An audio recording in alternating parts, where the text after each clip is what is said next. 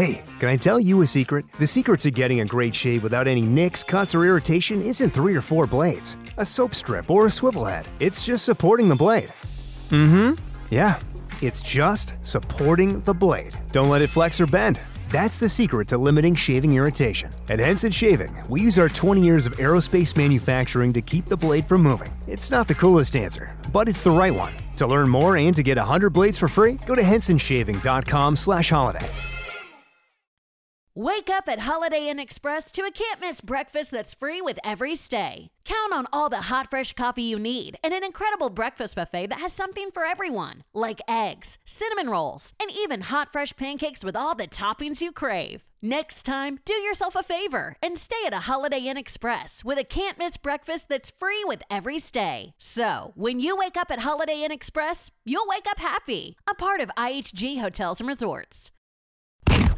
This is an official download from thecustardtv.com.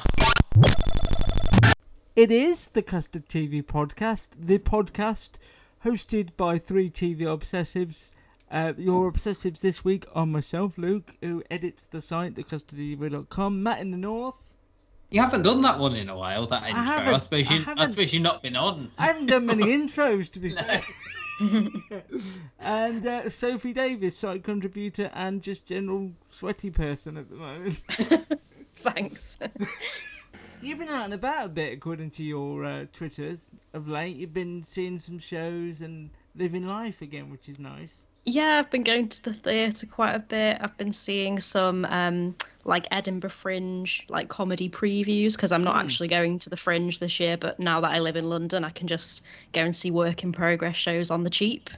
Who needs Edinburgh? I'm kind of thinking that now that I live in London, I'm kind of thinking that I can just see work in progress shows, and then everyone, who is really good in Edinburgh often does their shows, at like the Soho Theatre after Edinburgh. So, yeah. Yeah, you don't need to move. Just sit there and they'll all come to you. That's nice. Mm-hmm. Earlier on in the month, I think, Matt and I did our sort of half the year check-in. Do you have a favourite comedy of the year, or is your favourite show of the year a drama? What do you think your favourite show so far of 2022 is? My top show so far probably has to be Severance. Thank you. Because I just think it's one of the best things I've ever seen. Like, it was just so tense. Yeah. Having to wait a week for that finale was unbearable, and I felt like I just didn't breathe the whole time I was watching it. It was just so good, and nice to see it's been really recognised at the Emmys as well, and the supporting performances too. I just think it's amazing. It is. I just think we talk about TV every week on this show, and we tend to talk about, because the way TV is made, we tend to talk about the same sort of shows, and yet Severance just felt completely unique. I had no idea what it was about, where it was going, and as you say, the week-to-week wait just made it more exciting, and I think the word of mouth helped. Have you seen it yet, Matt? You don't need to tell me what you thought. Have you seen it No. yet? I don't like you very much for not seeing it. That's not what you said during that best of show. Yes, but that's when you said at the end the next thing you were going to do was Severance, and then you didn't. So now I'm back to not liking it. I did Julia instead, which I'm sure you're happy about. I did enjoy that Julia. was good. That is good. Yeah. I couldn't deal with Severance. I wasn't in the right mood for Severance. I wanted something a bit more comforting. Severance can be comforting. There are sweet moments in it, like relationships between certain characters. It isn't like it's not like The Handmaid's Tale or anything. It's not like incredibly depressing and dark. It's like not it does have all the time. No. But it's sort of the style of it. It sort of puts you on edge a little bit. That's what I found. That's fair. Well, if you don't finish it by the end of the year, you and I might. Discover a healthier, happier you with Veganuary 2024. Your health isn't just small potatoes, it's a big deal. So this January, you are invited to make a change that matters by trying Veganuary's 31-day vegan challenge. Switching to a plant-based diet reduces your carbon footprint and makes a positive impact for animals. Every meal is a vote for the kind of world you want to create. Ready to make a change? Sign up today at veganuary.com. Vote for veggies. Have a fallout, because it's got to be in your top 10 or top 1 of the year. Well, we're certainly debating having a few weeks off, aren't we? So Yes, and And if you don't I've got fill those weeks with Severance, then I'll be annoyed. And I've got some time off work in September as well, so I'll do my best, sir. Thank you. Go about your business. The TV Gestapo over there. Go about your business. Luke and Matt. This could be a podcast. A podcast? Don't you have to be some sort of whiz kid to do those? Definitely not. Anyone with a computer can make one. Talking telly. Use your ears and trust them. This is the Custard TV Podcast. Yes, that would entertain me briefly. From thecustardtv.com. On the show this week, though, we're going to be talking 4 brand new shows that may or may not be worth your time. The Return of the Great. Thank you. On Channel 4, and all available now via Stars Play, if you want to do it that way. Surface, a brand new thriller from Apple TV+. A brand new crime thriller from Disney Plus called Under the Banner of Heaven, starring Daisy Edgar Jones and Andrew Garfield. And finally, The Newsreader, which is all available now on the iPlayer from Australia. Sophie, I'm guessing you still haven't purchased those S Club 7 DVDs you need to complete your podcast. No, not yet. I think that'll be a sort of post-summer task when I'm staying in a bit more and it's less kind of hot and sweaty to record a podcast. Are you not worried about high demand taking those discs away from you? Because it might be you go on and some other podcasters bought them. Oh, I'll have to pay a lot of money to buy them off the one person who's bought the one copy. I do like the fact there might be a black market in S Club material. I do like you have I don't know what this website is. It's like a fan established website that has the shows on DVD. I don't know if they own the rights or if they've just like done it casually. Yeah. I don't know. If you were to go to prison, I'd love you to go to prison for that. It's because it's so niche and it would make a good Netflix true crime documentary. I might get more listeners to the podcast if I'm in prison. It swings and roundabouts, really. Would S Club 7 play themselves, or would you have to cast No, I couldn't afford them, and I wouldn't want Joe associated with it, so I'd have to cast somebody else. And none of them can act. Didn't Hannah go on to act, though? Yeah, she's one of the better ones. Yeah. You'd think out of 7 they'd have found some good actors, wouldn't you, really? It's weird. That's what's so baffling about it, because the TV show was part of the plan from the beginning. It's not like they made it big as a band and then they decided to make a TV show. They did the TV series first and then released the music off the back of it. So, like, was there no acting in the audition process? There should have been. You would have thought, wouldn't you? Yeah. It's like not like Spice World where they did it the other way around, didn't they? Yeah, I think that was like the inspiration for it. Like, Spice World was huge. Let's do this band and like launch it with their own children's TV show, and it worked, to be fair to them. I'm always fascinated. I always just start by asking you whether the podcast is still going, and then we go down this rabbit hole, and I'm fascinated. I want to know more and more and more. Where can people find and catch up with all of your podcasts, should they wish to, while you're on this break? So that one is called It's an S-Pod Thing, and that's on any podcast platforms, and the Twitter handle is at S-Pod Thing, or Spod Thing, it looks like. And then the other podcast about the work of Julia Davis is called Smashed Prawns in a Milky Basket. Great. On the site at the moment, thecustardtv.com, you can read our big in-depth piece on Breaking Bad. I've written a piece on Better Things, the Pamela Adlon comedy, which is quietly living out its final series on the iPlayer or on Sunday nights on BBC Two. Also got a more in-depth review than we'll likely do here on Under the Banner of Heaven, and all sorts of different opinion pieces as well. And you can find older podcasts, guides for the week in TV and streaming, and our upcoming TV page, which has everything we know to be coming back, just commissioned or just announced, all in 2 handy little places for you to bookmark, so that you can get every little update that we have. Which is all updated now, hasn't it? You all know, teamwork makes the dream work on that one. Yes, very well done to both of us. You could have been using that time to watch Severance, so I'm still slightly annoyed. Sorry, but who asked me to do that? I think if you look back at the I think if you look back at the message, I did put in brackets, unless you've not seen Severance yet. I did say that. You can find us on Spotify and Apple Podcasts and Stitcher and on the website as well. There's a link to it on there. And as Luke said, we've got hundreds and hundreds and hundreds of podcasts for you to listen back to if you haven't already. All right, then, let's start this week's to add to that long list, starting off with the return of Tony McNamara's quirky take on Catherine the Great. This is the second series of The Great, starring Elle Fanning and Nicholas Hoult. It's taken a while to get here. It's on Hulu in the States, now it's on Stars Play in the UK, but now weekly on a Wednesday. Sophie's going to walk us through where we are, firstly, with The Great. So if anyone hasn't seen it before, it's a sort of fictionalized version of Catherine the Great's rise to power in 18th century Russia. It's not one for the faint-hearted, really. It's a very, very dark comedy. Season 2 sort of opens. There's been a lot of fighting going on, and there are two small children just kind of kicking a decapitated head between them, like they're using it as a football. I think if I had to compare The Great to anything, it always feels a bit like Julia Davis's Hunderby to me. Like if Hunderby had a much bigger budget.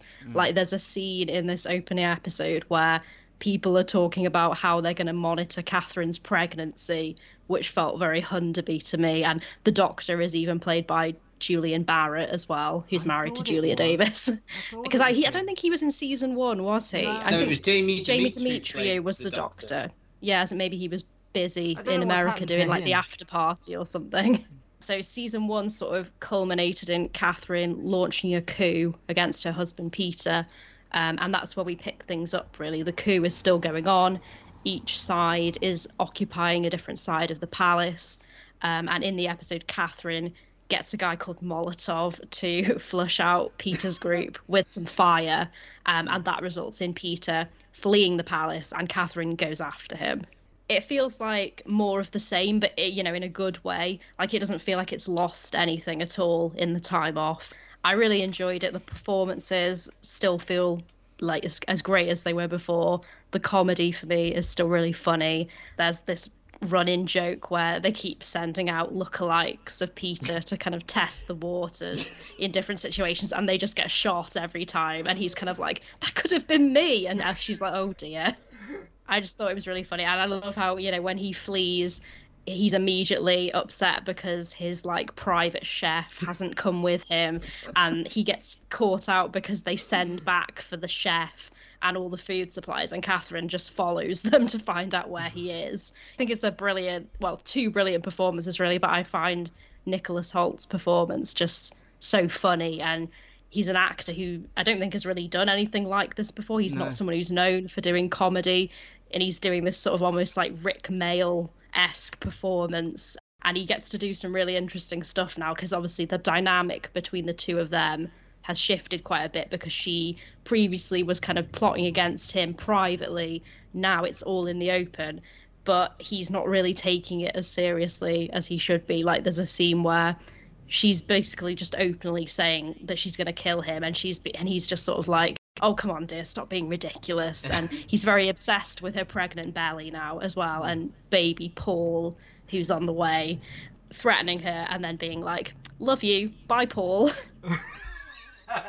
It's a delicate performance he's doing, because there are times I've seen the first 4 episodes of the new series, and there are times when you do feel empathy for him in a strange sort of way. I don't really know how he's able to do that, because he is a complete clown, buffoon, doesn't really care about anyone else but himself, and yet he's able to do this performance which kind of makes you feel a degree of empathy with him in this situation. She is fantastic. She was fantastic last series, and I think she's even better this one, because she's got a baby in her belly and fire in her belly as well, more so than she's ever had before. The writing seems just so on point, really, really funny, constantly making me laugh. I think it's the most outrageously funny show, and has its heart in the right place. If I weren't doing this podcast, I'd have hoovered up the last episodes, because I just think it's unlike anything I've ever seen before. I sort of turn my nose up at anything this sort of period based, anything like this, but The Great, it just has me enraptured. I think it's so much fun. It's actually teaching me things subtly about history that I wasn't aware of before, and I find it fascinating.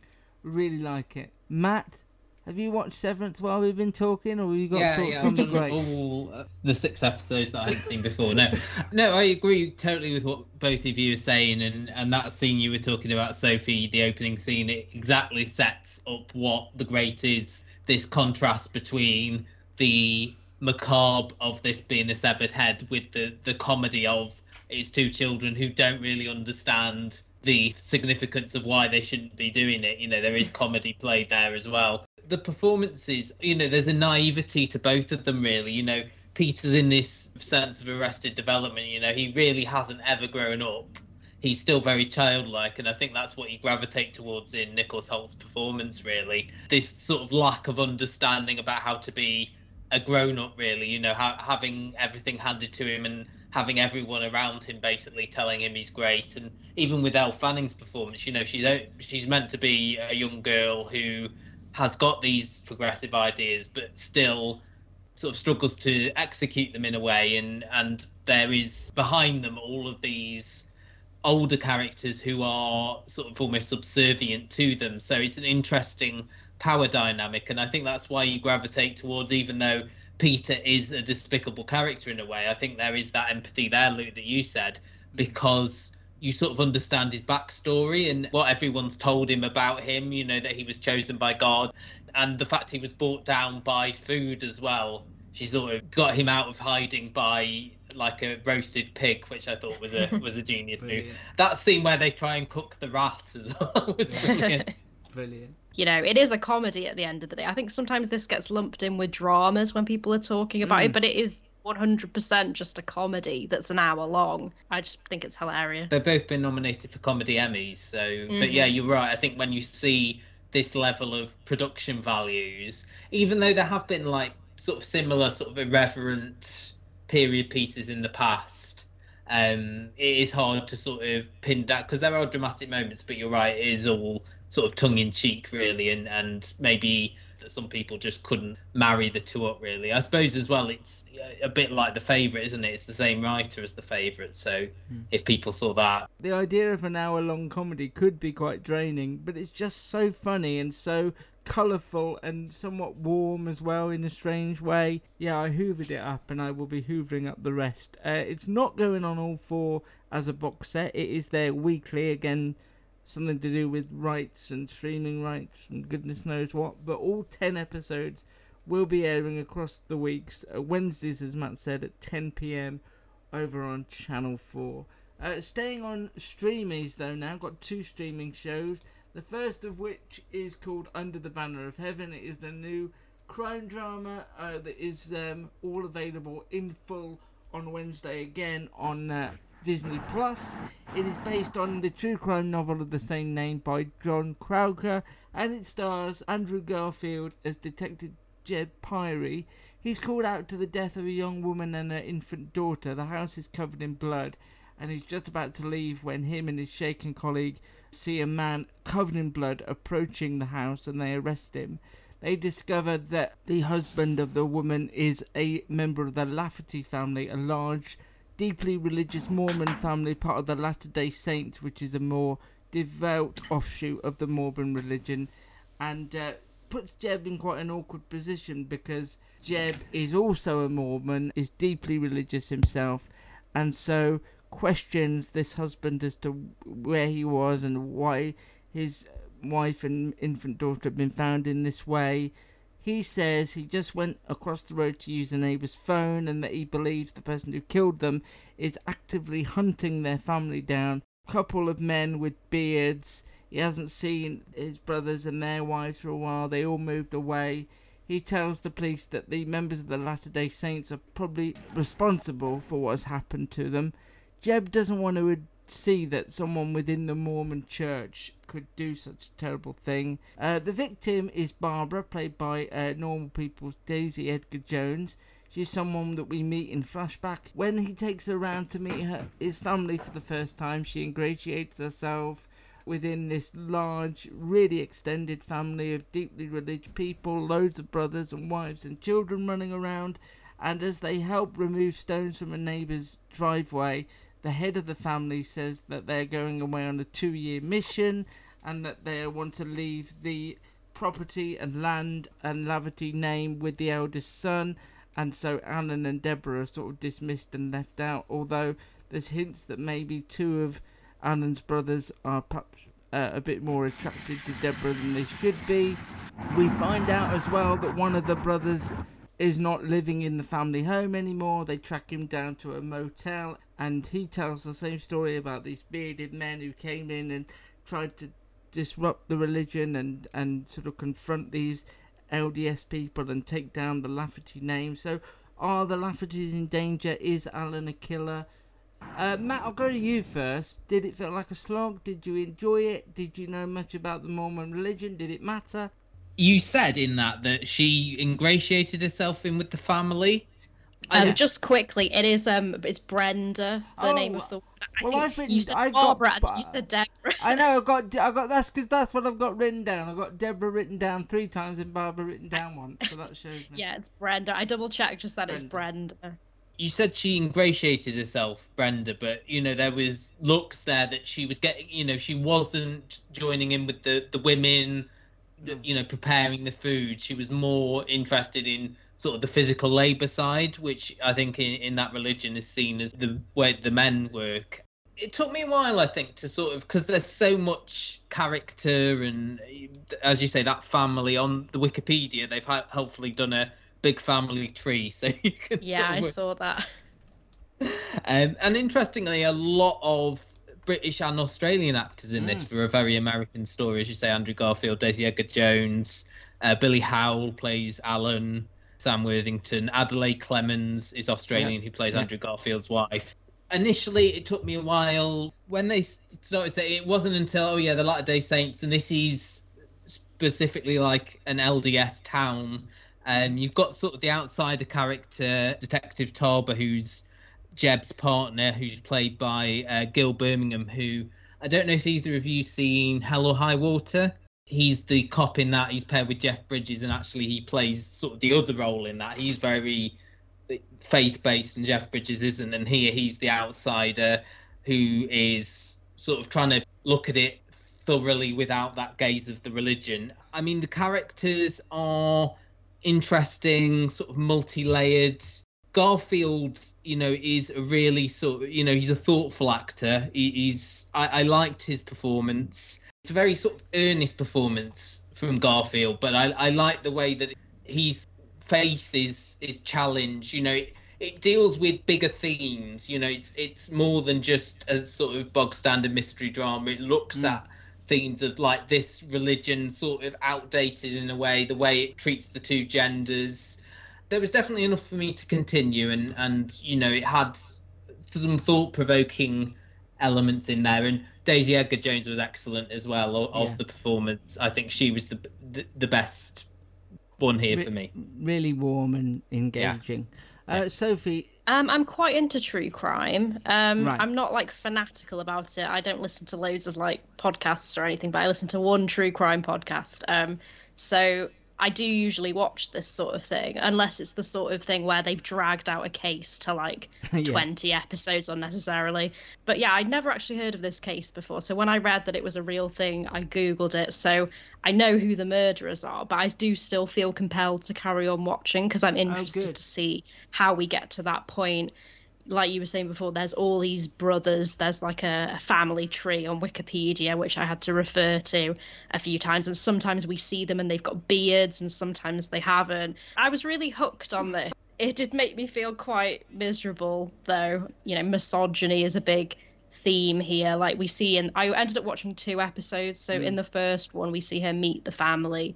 And there's a lot of exchanging of looks. Like she's kind of getting above her station by having the audacity to like leave the group of women and go and join the group of men instead. And that continues in episode 2, where the brothers clearly think she's a bit sort of uppity and should know her place. Her husband to be at that point, he doesn't really think the same way as them, and they're kind of being like, oh, you should marry a girl who's more like us. There's a bit of animal cruelty in the second episode, bit of warning for people who might, like, I had to look away quite a bit. It's quite a bleak series, but I am interested in the story and this sort of unique setting in this really Mormon community. I'm interested to see where it goes. I echo both of your thoughts, really. It is a time where we're living through every podcast being turned into a drama, every book, every documentary being turned into a drama. I feel like recently, especially the last few weeks, we've done so many true crime things. But this one stands out because, as I always bang on about, if you can tell your story through engaging, interesting characters, then I'll happily go along for the ride. And these are really interesting, devoutly religious, strange, almost cultish in some sense. It all make me feel rather uneasy in places, but really, really strongly performance, as Matt said, from Andrew Garfield. Really different story than we've seen before. Yes, it's bleak and dark, but I think deserves to be. The story is about a young girl in the prime of her life with a young daughter who is killed in a horrific manner. But I think, as you said, it has wider things to say about religion and puts him in a difficult position, because if religion is at the heart of why these people were murdered, then what does that say about all the things he believes?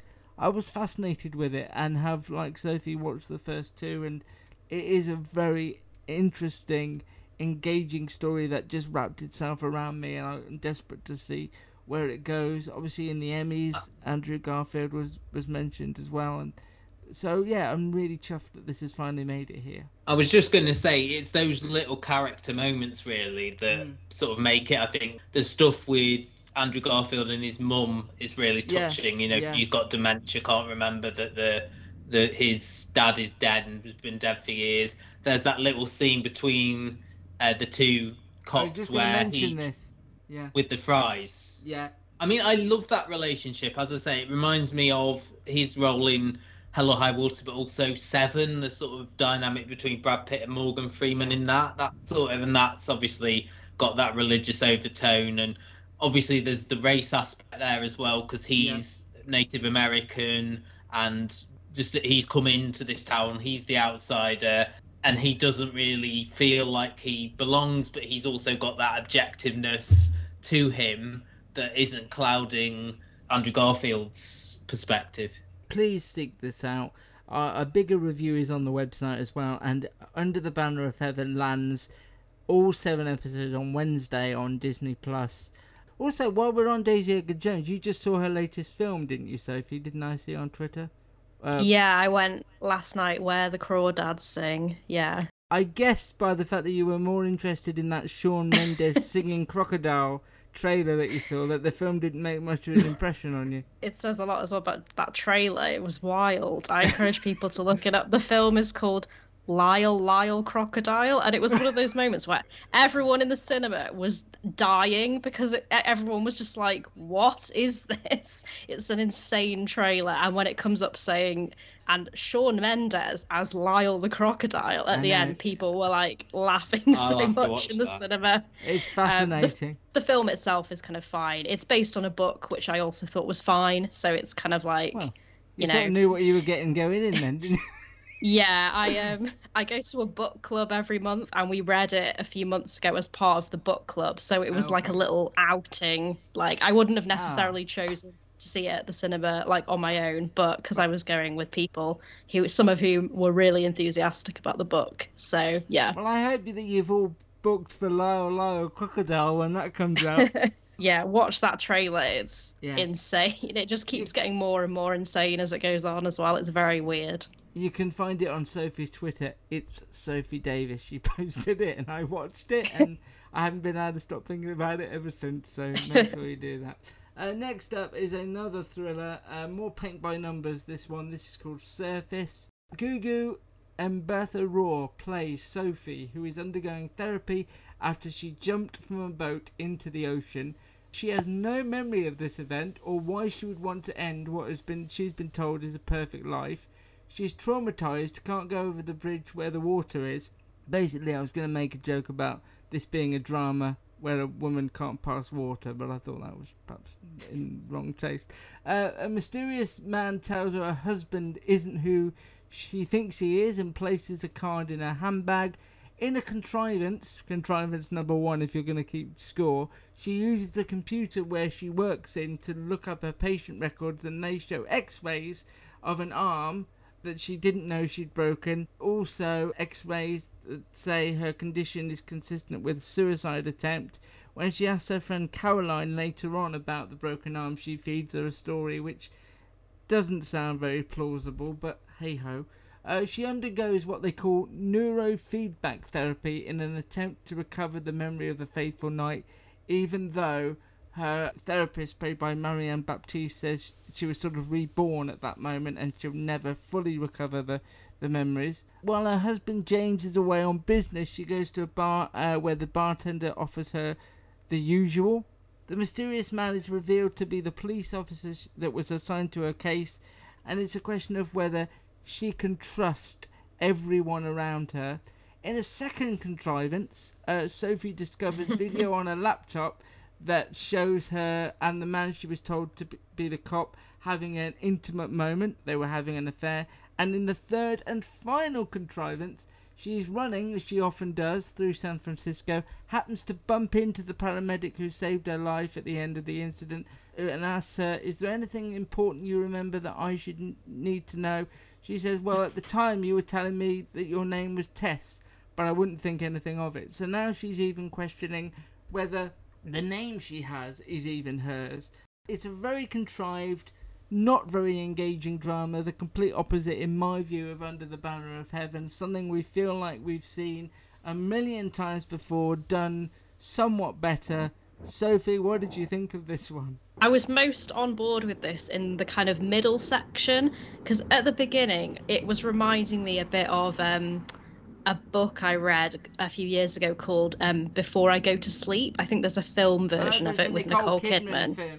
Yeah, because I read that book and really enjoyed it, and that's about a woman who's, got brain damage and suffering from memory loss. It turns out her husband isn't who he says he is. That's like the big twist. So to start with, I was kind of thinking, oh, this feels a bit familiar, but it becomes quite clear that it's not just the husband that's suspicious. It's kind of everyone in her life that's suspicious, really. As you said before, she finds out she broke her arm a year or so ago, and it's been sort of flagged in the system as like possible domestic violence, hasn't it?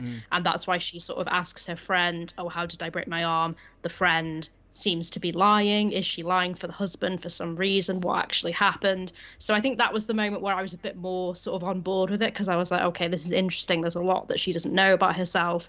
She seems to have her own secrets that she's just forgotten about.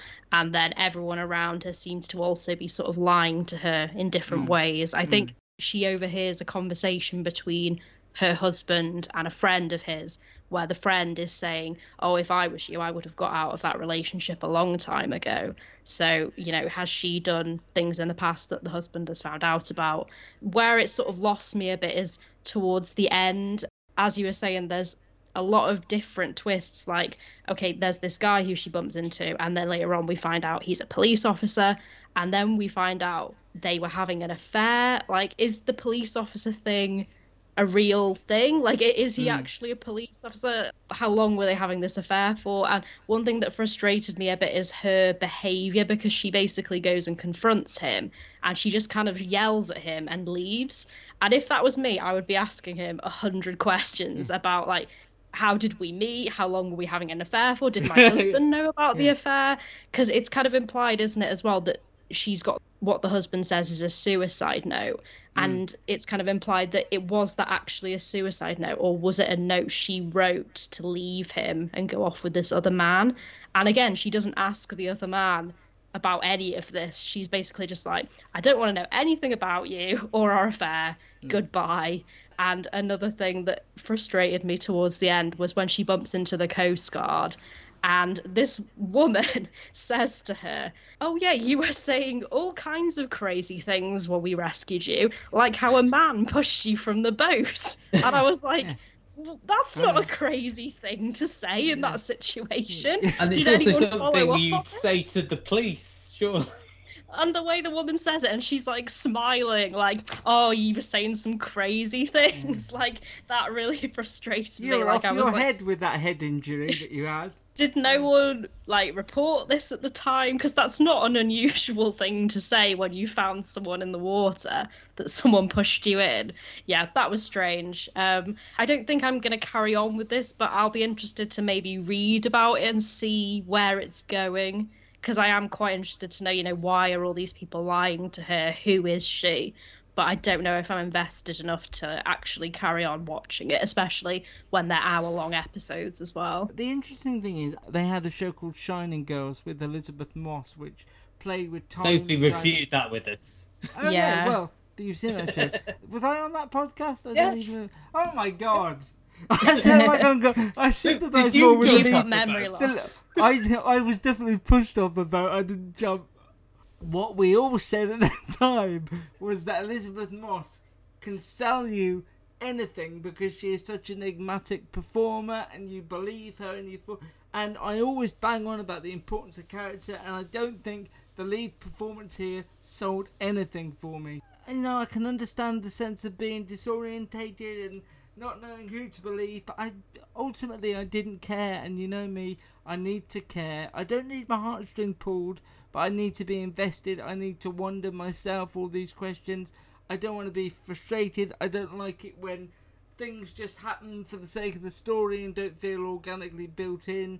She didn't need to work at a hospital, but of course she did, because how else was she going to see those medical records? What was her job at the hospital? I had no idea, because she was like delivering flowers to somebody. So I thought she was a volunteer, but then they didn't looked really like she explain it. Yeah, they didn't really explain it.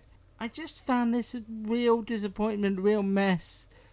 Just something very similar to a lot of those dramas we saw last year, except because it's Apple money, it's people falling off big boats rather than falling downstairs. So I don't know who this is for.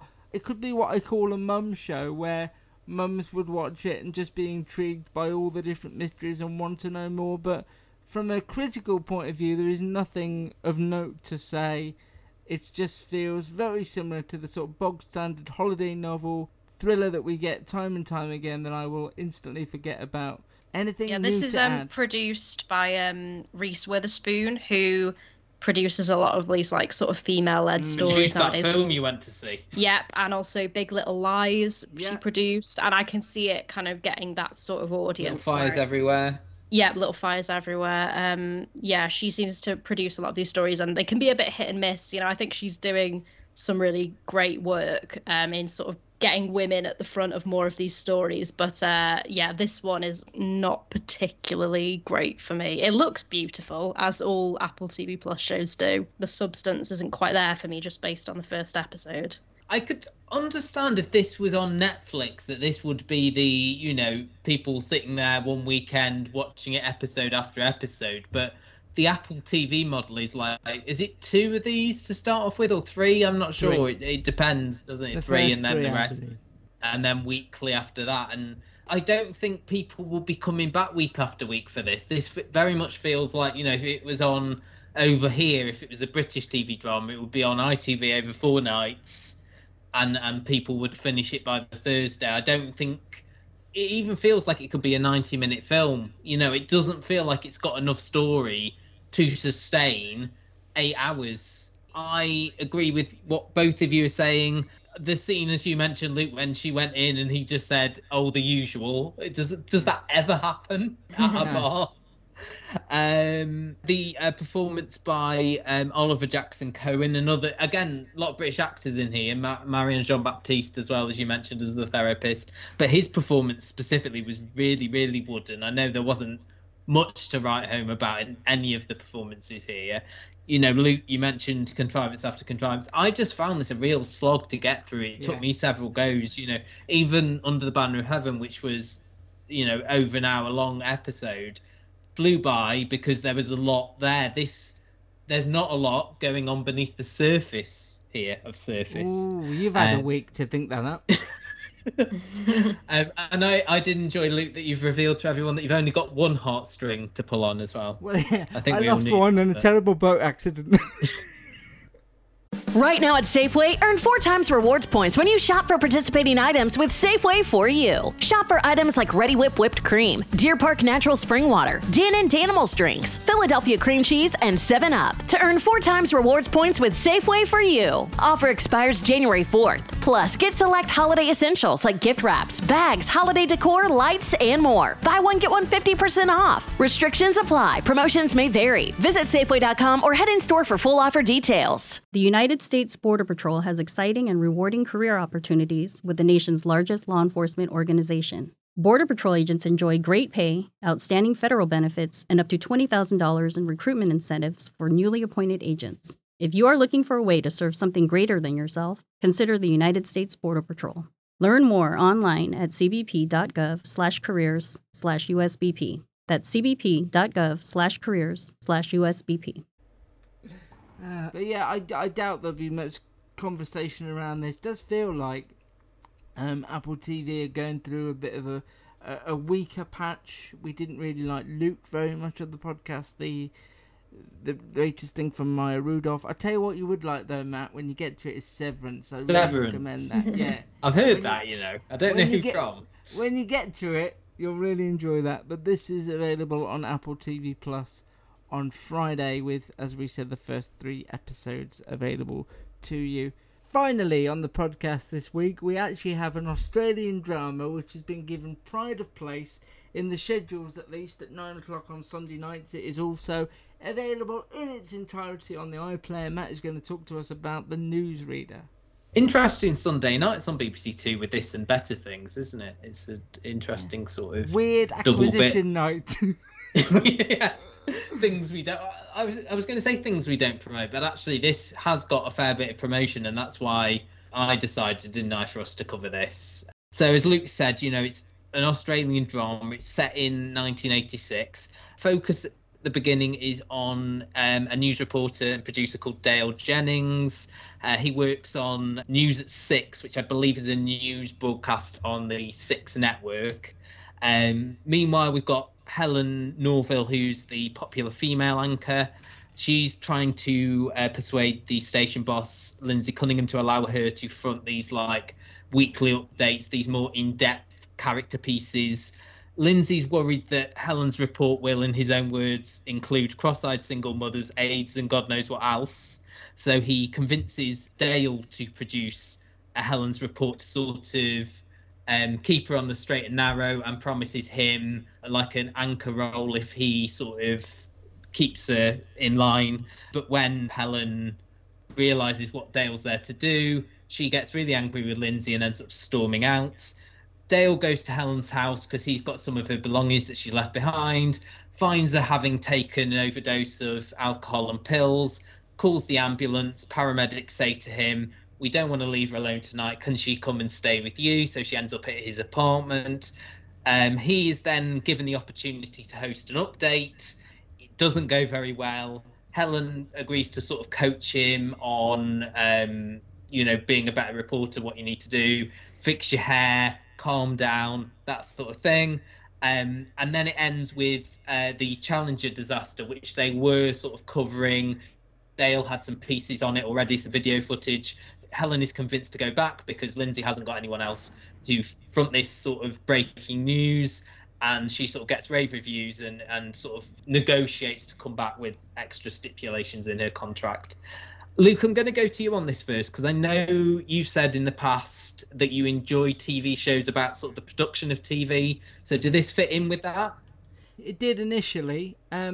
I think in the long term though, I just found it a bit too soapy.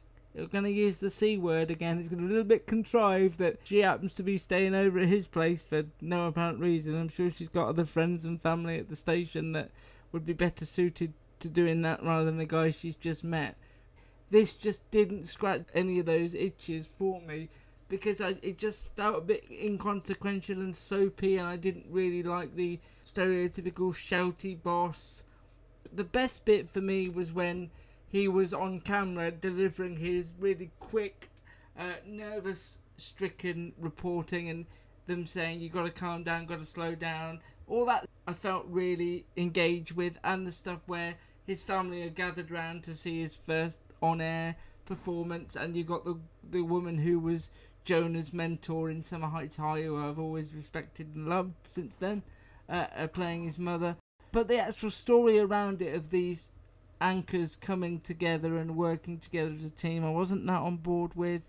I don't have the desire to go back and seek more of this out because it didn't have much weight to it. It all felt a bit lightweight to me. I'm sorry to disappoint you, Mac. It felt all very low stakes and lightweight. It didn't feel like it had a great deal of depth to it, although they put in the Challenger stuff and that resonated a bit. But yeah, it just felt a bit airy-fairy in places and a bit predictable. And I wanted to like it, and I did like aspects of it, but not enough to go back to, really. I quite like this. I liked the dynamic of slightly older woman mentoring a younger man. I feel like that isn't really something I have seen before, I don't think. Like you said, it is a little bit contrived how she ends up staying at his house. But I enjoyed the scenes when she's sort of teaching him how to be a good newsreader. And at first I was kind of thinking like, oh, when he has to fill in for her at the station, are they going to have a bit of a rivalry? But I quite like the fact that they're actually sort of in it together, and it's more like the older male newsreader is the one who's the sort of the enemy. Like, it's kind of the two of them against him. That kind of pleasantly surprised me a bit about where the story might be going. It felt a little bit like a less kind of silly version of something like The Morning Show, because we get all this stuff behind the scenes at the station. I like the opening where a tape gets destroyed, doesn't it? And there's no backup because it's, the 80s. It's, nothing's digital. So he has to try and like get some new footage together within like a few minutes before it needs to be on the air. I liked all that kind of stuff. And there's a sort of like shouty boss who gets like some of the funny lines. Like, I think at one point she says something to him about she wants to be reporting from war zones, and he says to her, "You are a war zone." I quite liked all those sort of dynamics at the station. I'm not sure if I'll carry on watching this. It's not really something I would have chosen to watch otherwise. But I think as a sort of Sunday night drama, like, I think I might recommend this to my parents. Interesting, to get people watching some more Australian TV, because I think this has been quite a big hit over there, hasn't it, as far as I read online. I thought it was good. I thought it was pretty sort of inoffensive, but quite entertaining. Yeah, I mean, I would agree with that. I mean, I like this as well. I found it a really easy watch. I think I liked the chemistry between the two leads. It's Anna Torv as Helen. People know from Fringe and from Mindhunter. What I would say to, your criticism about her staying at his house, I get the impression that she hasn't got anyone else. She is quite an isolated figure. We didn't see her really bonding with anyone else in the office. I get that, and Sophie's right. I know I liked all the stuff about them being mentor-mentee and her teaching, but why does she have to be so tortured? Why did, it'd be nice if they weren't. What it is, I think, is that it's, and I have watched some of the second episode as well, it is about that sort of view of women in the workplace and that almost like that secondary nature, that misogyny towards her, that at the end when she's delivered this bravo performance about the Challenger, the older male newsreader came in and said to her, tone down the emotion. And that sort of carries on to the next episode as well. There's a lot more about him. The character is Jeff, played by Robert Taylor. His agingness and that closing him out of the conversation in terms of how far he can proceed in the current affairs world. So it's interesting looking again at the themes of gender with her and sort of the age bias with him. And I thought Sam Reed's performance as Dale was brilliant. As you say, that scene is probably the standout scene of the first episode, where he really sort of flubs online, and there's that line that the sportscaster says to him after about, "You've got a future in calling horse races," which is a line I quite like. I just found this really sort of gentle, really likable characters. And I think each week, they're dealing with a different current affairs story. The second episode is around the return of Halley's Comet. Just having a look at the episode guide, there's an episode about Chernobyl coming up. And there's some as well which are sort of Australian specific stories, which I think would be interesting because, I don't know a lot about Australian sort of stories from that time. and it's already been commissioned for a second series, which sort of will be in 1987. Yeah, just a really sort of easy watch and light-hearted in some places, dramatic in other. Yeah, enjoyable. The Newsreader is all going to be available as a box set on the iPlayer, and is going to be going out in double bills, I believe, on Sunday nights. This week it is, because Better Things is on at 10:50.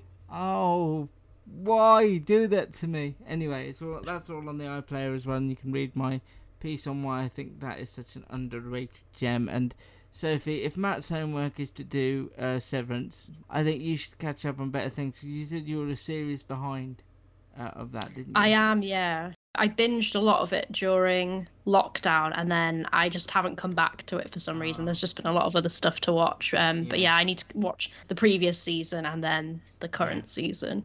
Sophie's online to watch that crocodile trailer, if you haven't already paused the podcast to do so. She's at It's Sophie Davies on Twitter, and the podcast that she mentioned at the top. We're on Twitter as well, at Luke Custard TV for me at the moment, and Matt is at Matt's TV Bites. The podcast is available everywhere, and thank you, by the way, if you voted for us in the podcast awards.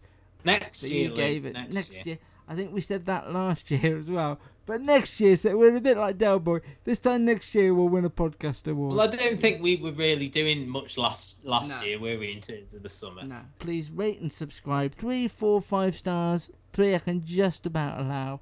As I said, I'd like some written feedback as well, because we haven't had any this year, and it'd be really intriguing. You'd like someone to tell you how good you are, is what you're saying. Well, no, just to see if they're enjoying the format and if there's anything they think we can change, or tweet us at Custard TV Pod on Twitter as well. Thank you so much, Sophie, for spending another warm weekend with us. Really appreciate it. Thanks for having me. You're more than welcome, and you can find Sophie's writing both on the site at custardtv.com and on Vodzilla as well. Is there anyone else that you are contributing to at the moment? Not at the moment, no. We will definitely be back. Just looking at the lineup on the 16th of August will be the next one, but there might be some bonus shows in between, so watch this space. Okay, take care. Bye. Rate and review us wherever you find us. Search The Custard TV on YouTube, iTunes, and Facebook. Judy was boring. Hello. Then Judy discovered ChumbaCasino.com. It's my little escape. Now Judy's the life of the party. Oh, baby, mama's bringing home the bacon. Whoa, take it easy, Judy. The Chumba life is for everybody. So go to ChumbaCasino.com and play over 100 casino-style games. Join today and play for free for your chance to redeem some serious prizes. ChumbaCasino.com. No purchase necessary. Void where prohibited by law. 18+ terms and conditions apply. See website for details.